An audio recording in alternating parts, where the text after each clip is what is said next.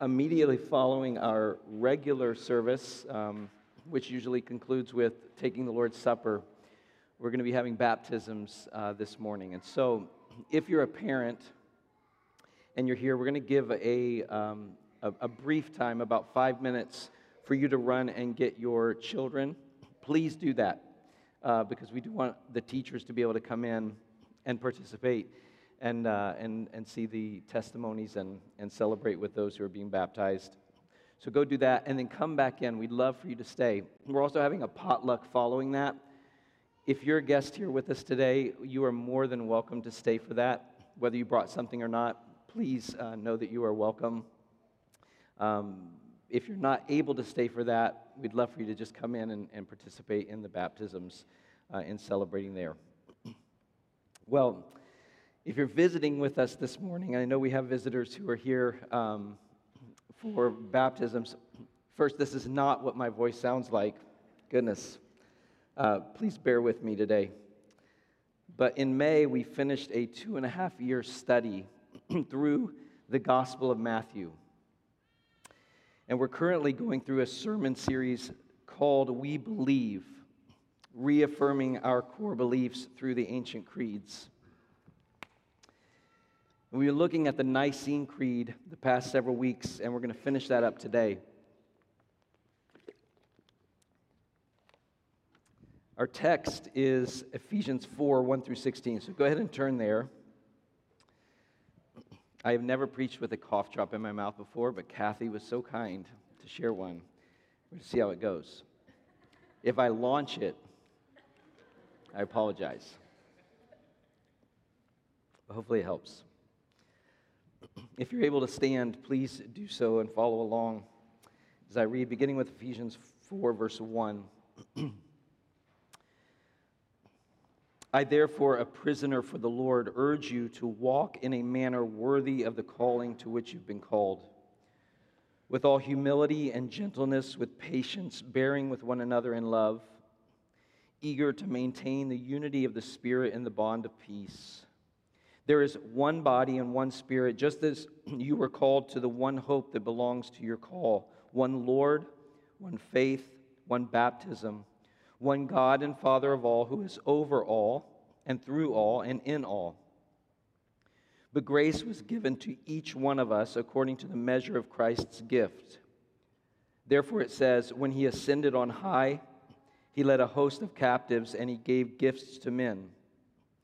In saying he ascended, what does it mean but that he also descended into the lower regions of the earth? He who descended is the one who also ascended far above all the heavens that he might fill all things.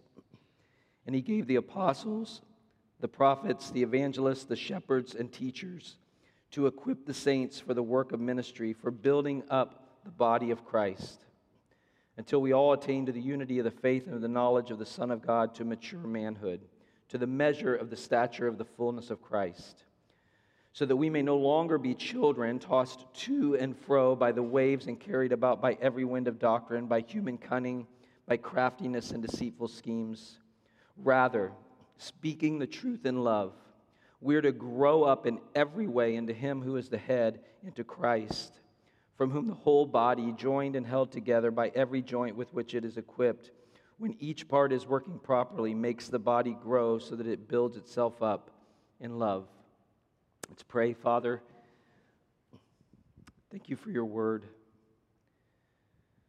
Just confess here, your word is truth.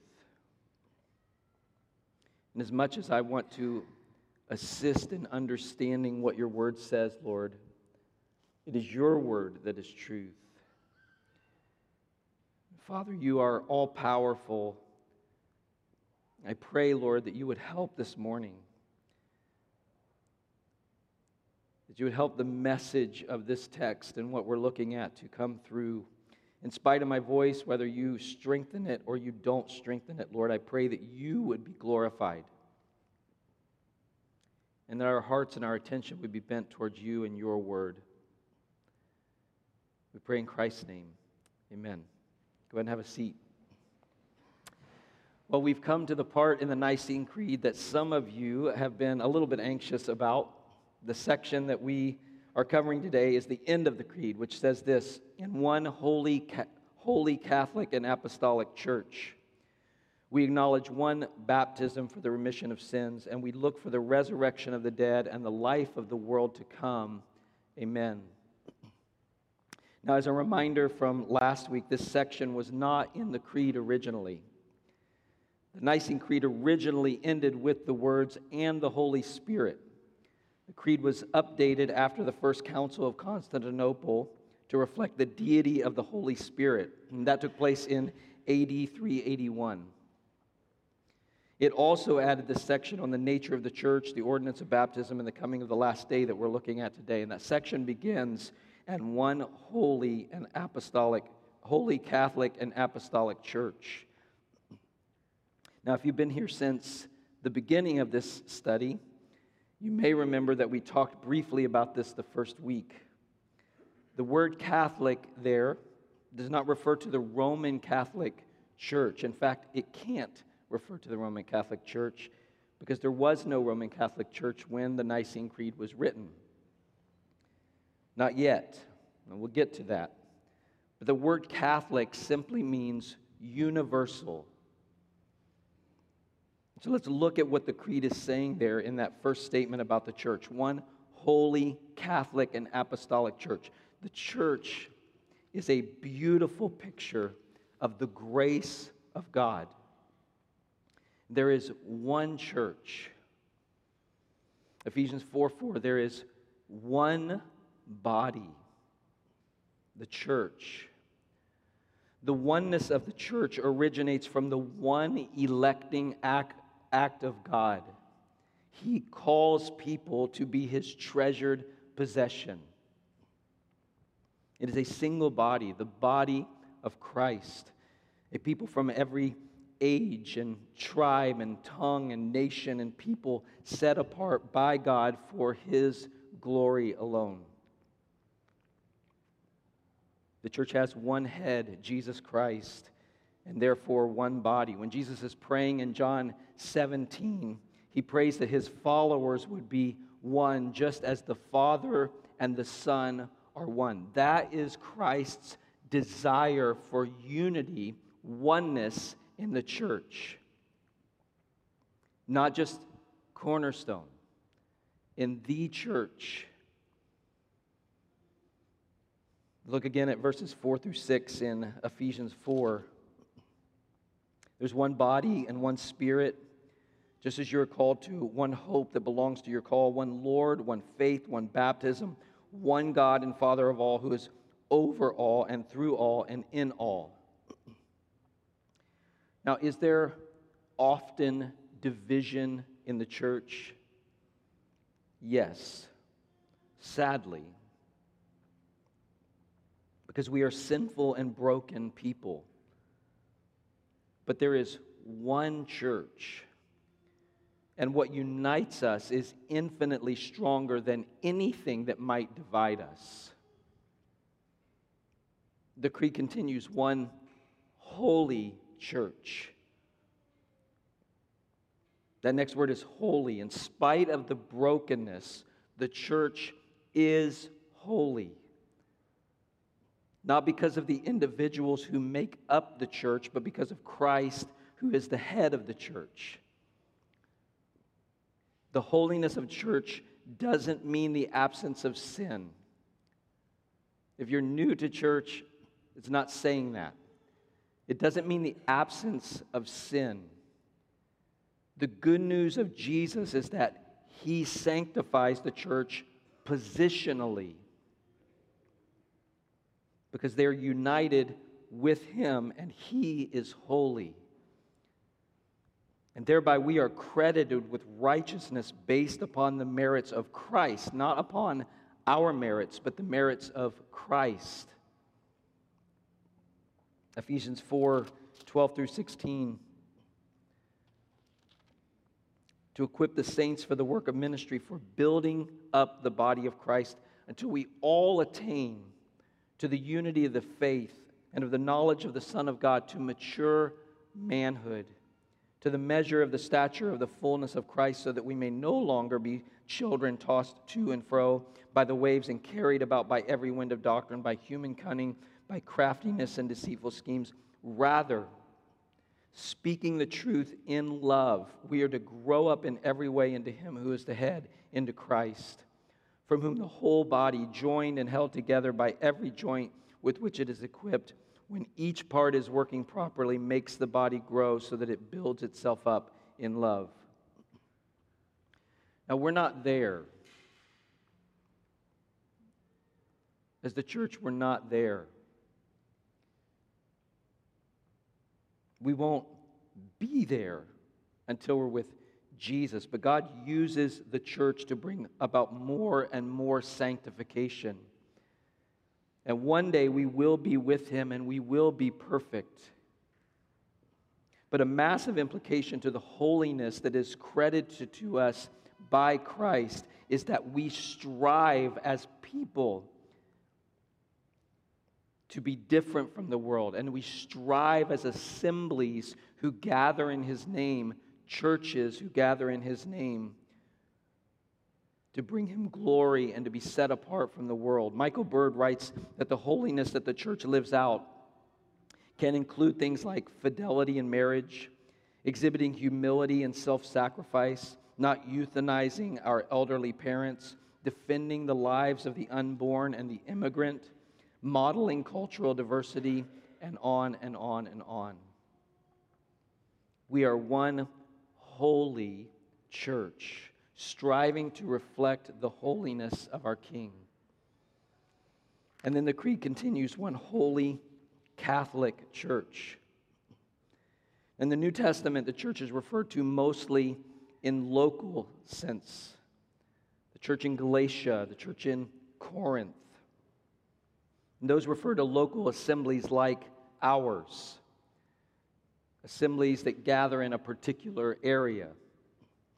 But there are also references to the church as a universal or Catholic entity spread across regions with Christ as its head. One example of this is in the New Testament is found in 1 Corinthians chapter 1, verse 2. It says this, to the church of God that is in Corinth, to those sanctified in Christ Jesus, called to be saints together with all those who in every place call upon the name of our Lord Jesus Christ, both their Lord and ours. Now, what's Paul saying there? He's referring to them as one chapter in Corinth among all of those in every place who call on the name of the Lord. It's the same of us. We are one segment. We are one chapter of the church. Ignatius of Antioch, who we've referenced back in the beginning of the series, who lived in the early 2nd century, shortly after the apostles, said this, wherever Jesus Christ is, there is the Catholic Church. The church universal. We are united together with the church. Believers from nations and denominations around the world. Now, I want to pause for a moment and let's just talk for a moment. When does this distinction come about? If the word Catholic here means universal and doesn't refer to the Roman Catholic Church, what happens? We're going to do a little bit of history, okay? I'm going to give Josh Manor a moment to stretch his fingers and get his pencil ready, okay? Because he writes like crazy during this part. So, you good? All set? Okay, good. So as we've talked about already, the basic timeline of the Nicene Creed as we have it here is this. In 325, the Council of Nicaea originally gathers and forms the original Nicene Creed. And then in 381, the Council of Constantinople gathers, and there's a more elaborate form of the creed. It's what's added after the Holy Spirit. And then 589, the Western inclusion of the Filioque Clause, which is just those words, and the Son, that we talked about last week. Now, I want you to think about something, okay? I'm a pretty nostalgic person, and my kid is nodding over here. By pretty, I mean like over the top, all of the time, a lot. Don't play certain songs, or I will crumble into a nostalgic mess. That kind of pretty nostalgic, okay? But I want you to imagine something for a minute, okay? Imagine the amount of time between the Civil War and World War I, okay? Just think about all of that time between the Civil War and World War I. I get to see all your face expressions, those who can't stand history and those who love history right now, okay? I know all of you right now. That's fine. Now, if you're anything like me, okay, I love history, but I am ignorant of so much of it. I'm now trying to catch up on a lot of it, okay? So if you're anything like me, I'm going to blow your mind, all right? Because that was 49 years between the Civil War and World War I. That's how old I am, okay? That's the part that blows your mind. I'm just joking. I'm teasing. 50 years is a long time. It's a long time. And a lot of things happen within 50 years. We got from the end of the Civil War to the beginning of World War I in 49 years. And what we've covered so far this summer, the resurrection, the early fathers, the heresies confronting the church in her first few hundred years, the councils of Nicaea and then Constantinople, the addition of the Filioque Clause, that brings us to just over 500 years since Jesus left the earth. That's 10 times the amount of time between the Civil War and World War I. That's 50 years plus 50 years plus 50 years plus 50 years plus 50 years. Now, during this time, the Roman Empire is expanding politically, and with it, the church is expanding. The faith is continuing to be delivered to the saints. The Holy Spirit is working exactly as Jesus promised that he would work, and we talked about in last week's sermon. But the reality is that ever since Constantine declared Christianity to be the official religion of Rome shortly before the Council of Nicaea, political and ecclesiological lines are heavily overlapped, sometimes almost indistinguishable. So we're going to talk just for a minute about political and geographical side of things for a minute, okay? The Roman Empire grew to be big, spanning the entire Mediterranean beyond to neighboring countries, so big that there were actually two capitals of the Roman Empire, one in Rome, the western capital, and one in Constantinople, which is the eastern capital. And if you know your ancient geography better than I did, you may have noticed that the two councils we've learned about in relation to the Nicene Creed took place in the east.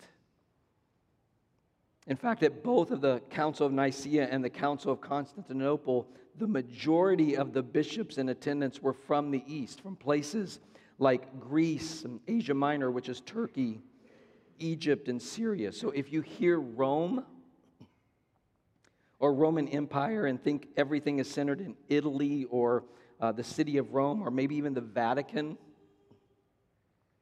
that's not really an accurate picture of what the massive geographical growth of the empire looked like at this time,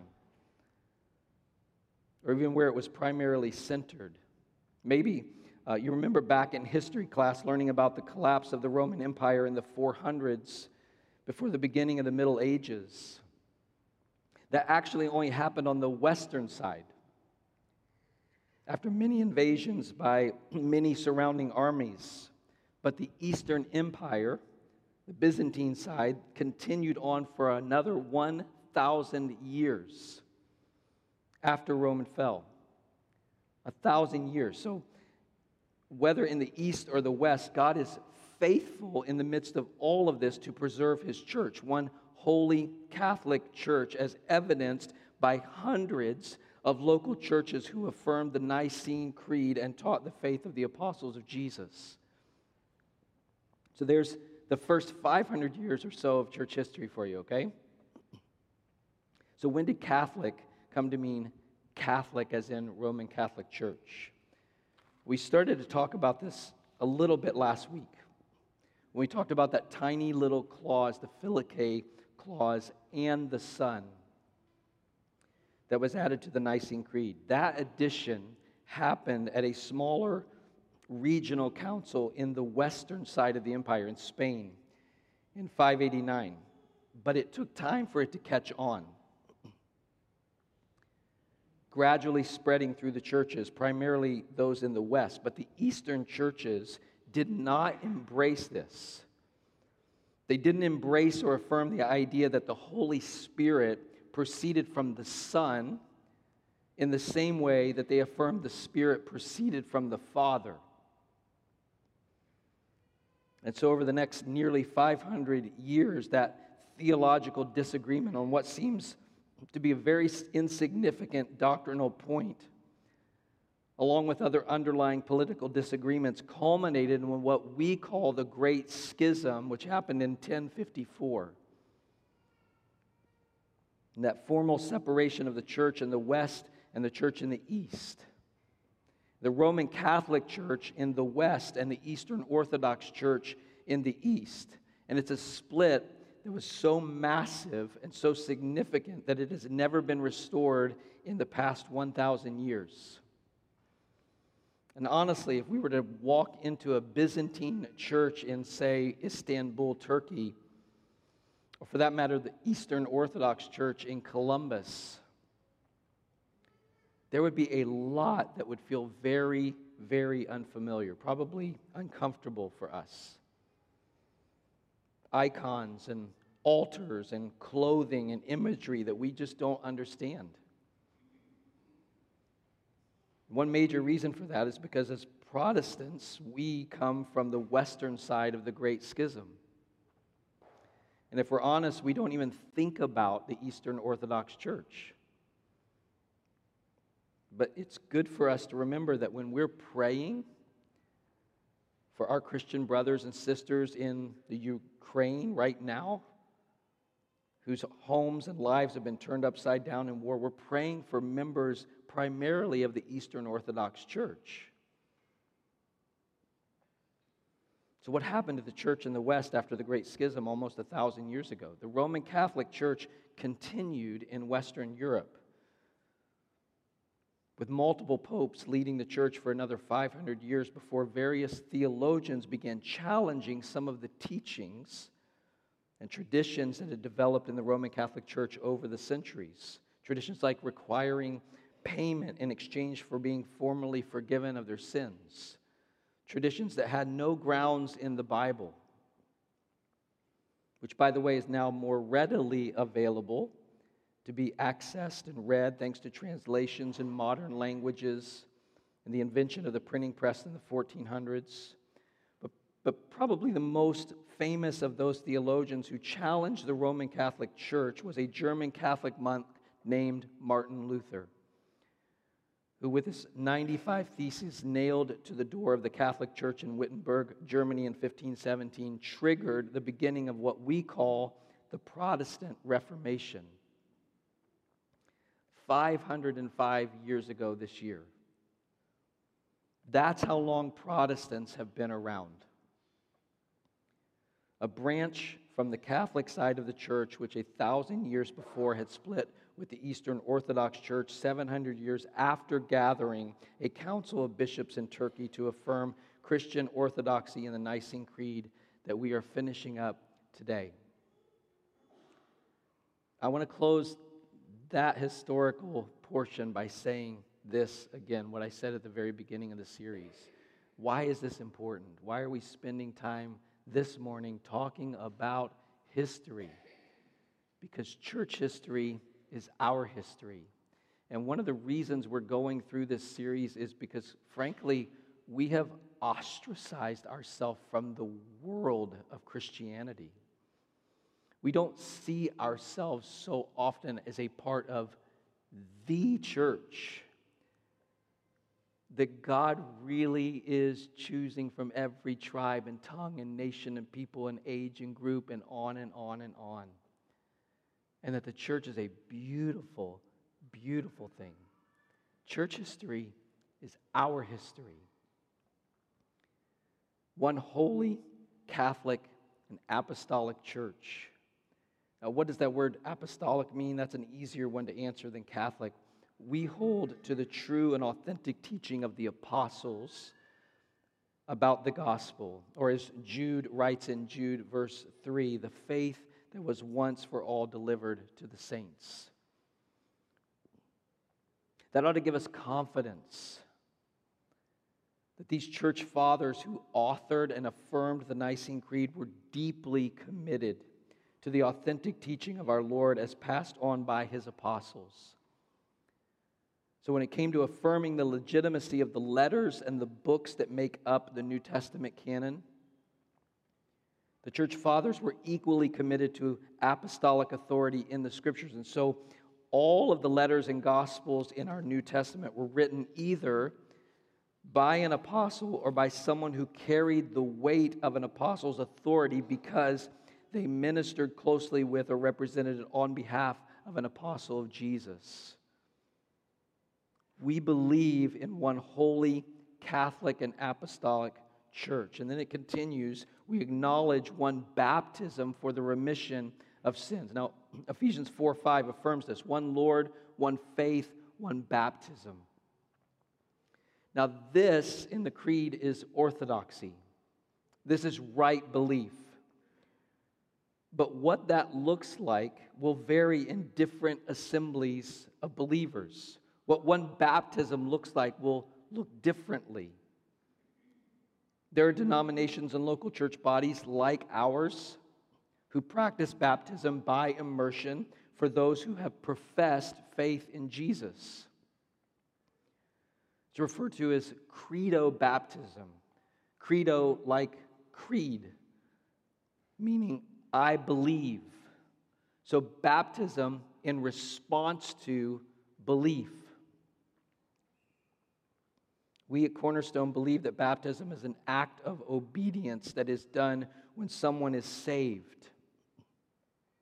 We practice baptism by immersion as a picture of Christ's accomplished work in the believer's heart. And so today we're going to celebrate, as some say, I believe through the water of baptism. There are also some denominations and local church bodies who practice what is called paedobaptism or infant baptism. Now, I want to talk about this for a moment. We don't practice that. We don't believe that that is what the Bible commands us to do. However, the Nicene Creed is orthodoxy, and it doesn't specify the means or method of baptism. And our brothers and sisters who do practice infant baptism often do so with a biblical framework. Look quickly, just a few pages later in your Bible, at Colossians 2, just two verses 11 and 12. Colossians 2, verses 11 and 12. In him also you were circumcised with a circumcision made without hands, by putting off the body of the flesh by the circumcision of Christ, having been buried with him in baptism, in which you were also raised with him through faith in the powerful working of God who raised him from the dead. So they read this and they see it as saying that baptism has taken the place of circumcision for the church, where Paul says, by the circumcision of Christ, having been buried with him in baptism. That's how they see that. And so, why was circumcision performed? Well, it was performed in the Old Testament to set apart a person as a covenant member of God's people, right? And when was circumcision performed? The 8th day of life. In other words, on an infant. And so they see baptism as a symbol setting apart a person as a covenant member of God's people. Now, let me say here, I totally see where they're coming from biblically. I don't agree with them, but I absolutely see where they're coming from. That's just one of the reasons, by the way. And I'm sharing the details of that with you because so often we will divide, not just denominationally, we will divide emotionally and relationally from people who disagree about things like this. And yet they're brothers and sisters who have a biblical framework for why they're doing what they're doing.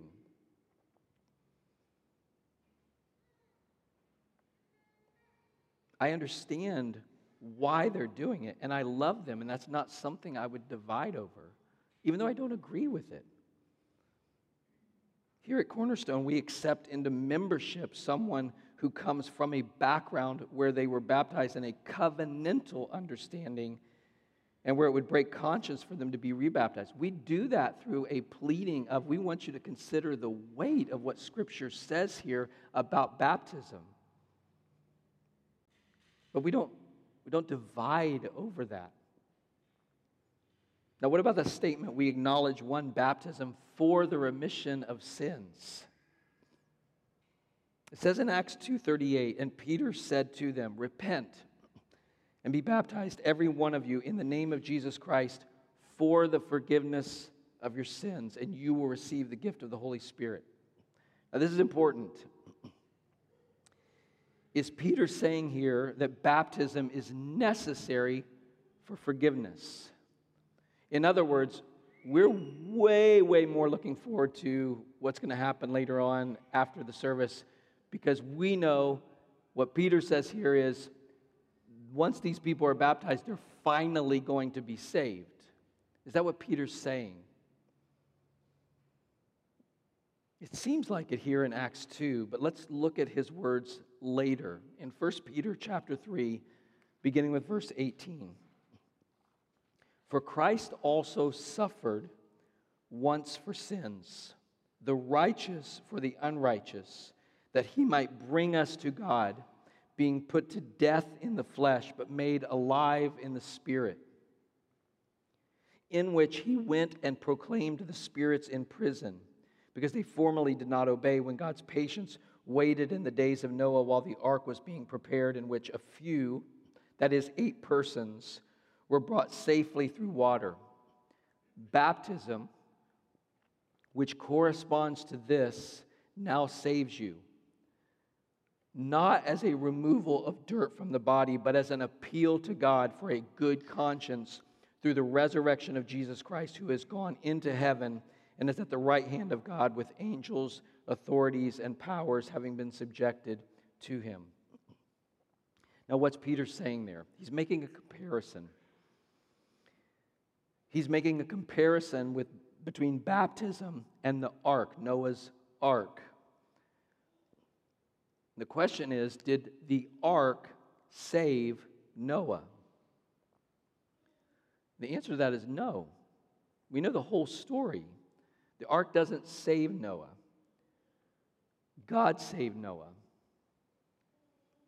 But he used the ark as an expression of faith to bring about that salvation. Imagine having to build and then get on that boat for something as hard to believe as a global flood. In the same way, baptism is an expression of faith, something we're commanded to do.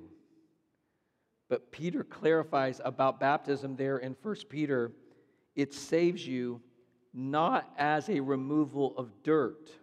But Peter knows our hearts. He knows we're going to read the words, baptism saves you, and think, okay, this is the one thing you have to do to be saved, because he says baptism saves you. So he says, no, not as a removal of dirt. Baptism is not redeeming you. Baptism is not washing you clean. It's an appeal. It is faith that saves, not the water. Baptism is a means of expressing that faith. Let's look at the end of the creed. We look for the resurrection of the dead and the life of the world to come. Again, orthodoxy doesn't require a particular view of the Lord's return as right belief. There's no particular view of the end times that is orthodoxy. We believe in his return, whenever, however.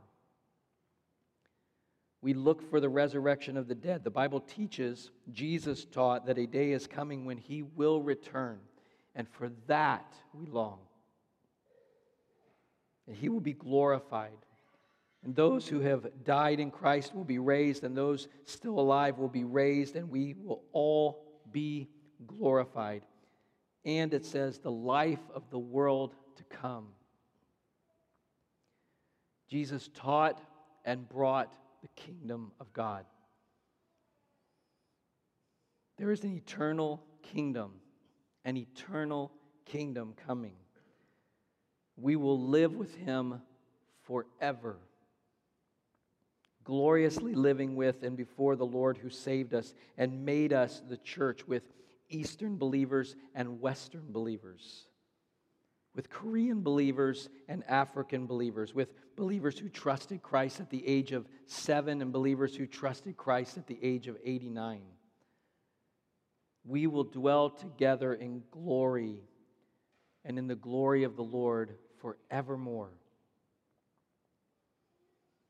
If there is one thing other than solidifying what we believe about God that comes from this series this summer, I hope it is more grace and peace and love for others. Others who also believe, but maybe express it differently than we do. Jesus says they will know that you are my disciples by how you love one another. And he doesn't just mean in Cornerstone. He means the church. The church. How you are relationally with the church. How you demonstrate his love for the church to one another. We believe in one God, the Father Almighty, maker of heaven and earth and all things visible and invisible, and in one Lord Jesus Christ, the only begotten Son of God, begotten of the Father before all worlds, God of God, light of light, very God of very God, begotten, not made, being of one substance with the Father, by whom all things were made, who for us and for our salvation came down from heaven and was incarnate by the Holy Spirit of the Virgin Mary, and was made man and was crucified also for us under Pontius Pilate. He suffered and was buried, and the third day he rose again according to the Scriptures, and ascended into heaven and sits at the right hand of the Father.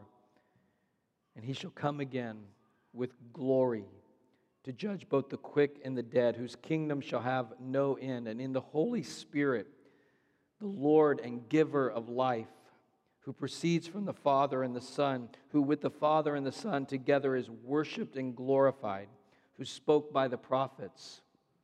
In one holy, Catholic, and Apostolic Church, we acknowledge one baptism for the remission of sins, and we look for the resurrection of the dead and the life of the world to come. Amen.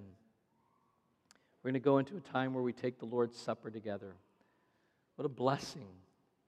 If you would consider that it's not just the body of Christ here at Cornerstone in Westerville, Ohio, but believers around the world who will partake of the bread today, who will partake of the cup today, all of whom remembering Christ, you died to make us one.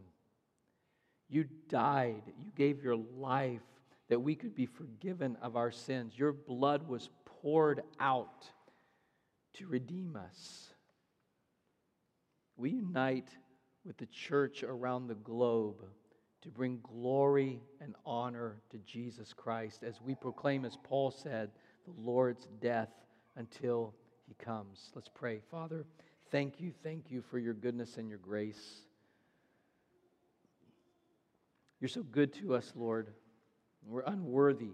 We are unworthy of you, unworthy of your grace. But you're so kind. We pray that you'd help us as we partake together as this local body in the bread and the cup. I pray for those who are here who know you, Lord, who have a relationship with you, that you would work in their hearts, draw them to yourself and to one another. I pray for those who don't yet know you, Lord. That in this time, as the body comes and receives a piece of bread and a cup, Lord, I pray that they would consider you. That today would be the day they partake of you, not just symbols of you that remind us of you, but of you, Lord, the one who came and gave his life for saving us. And pray that you be glorified in it, Lord. In Christ's name, amen.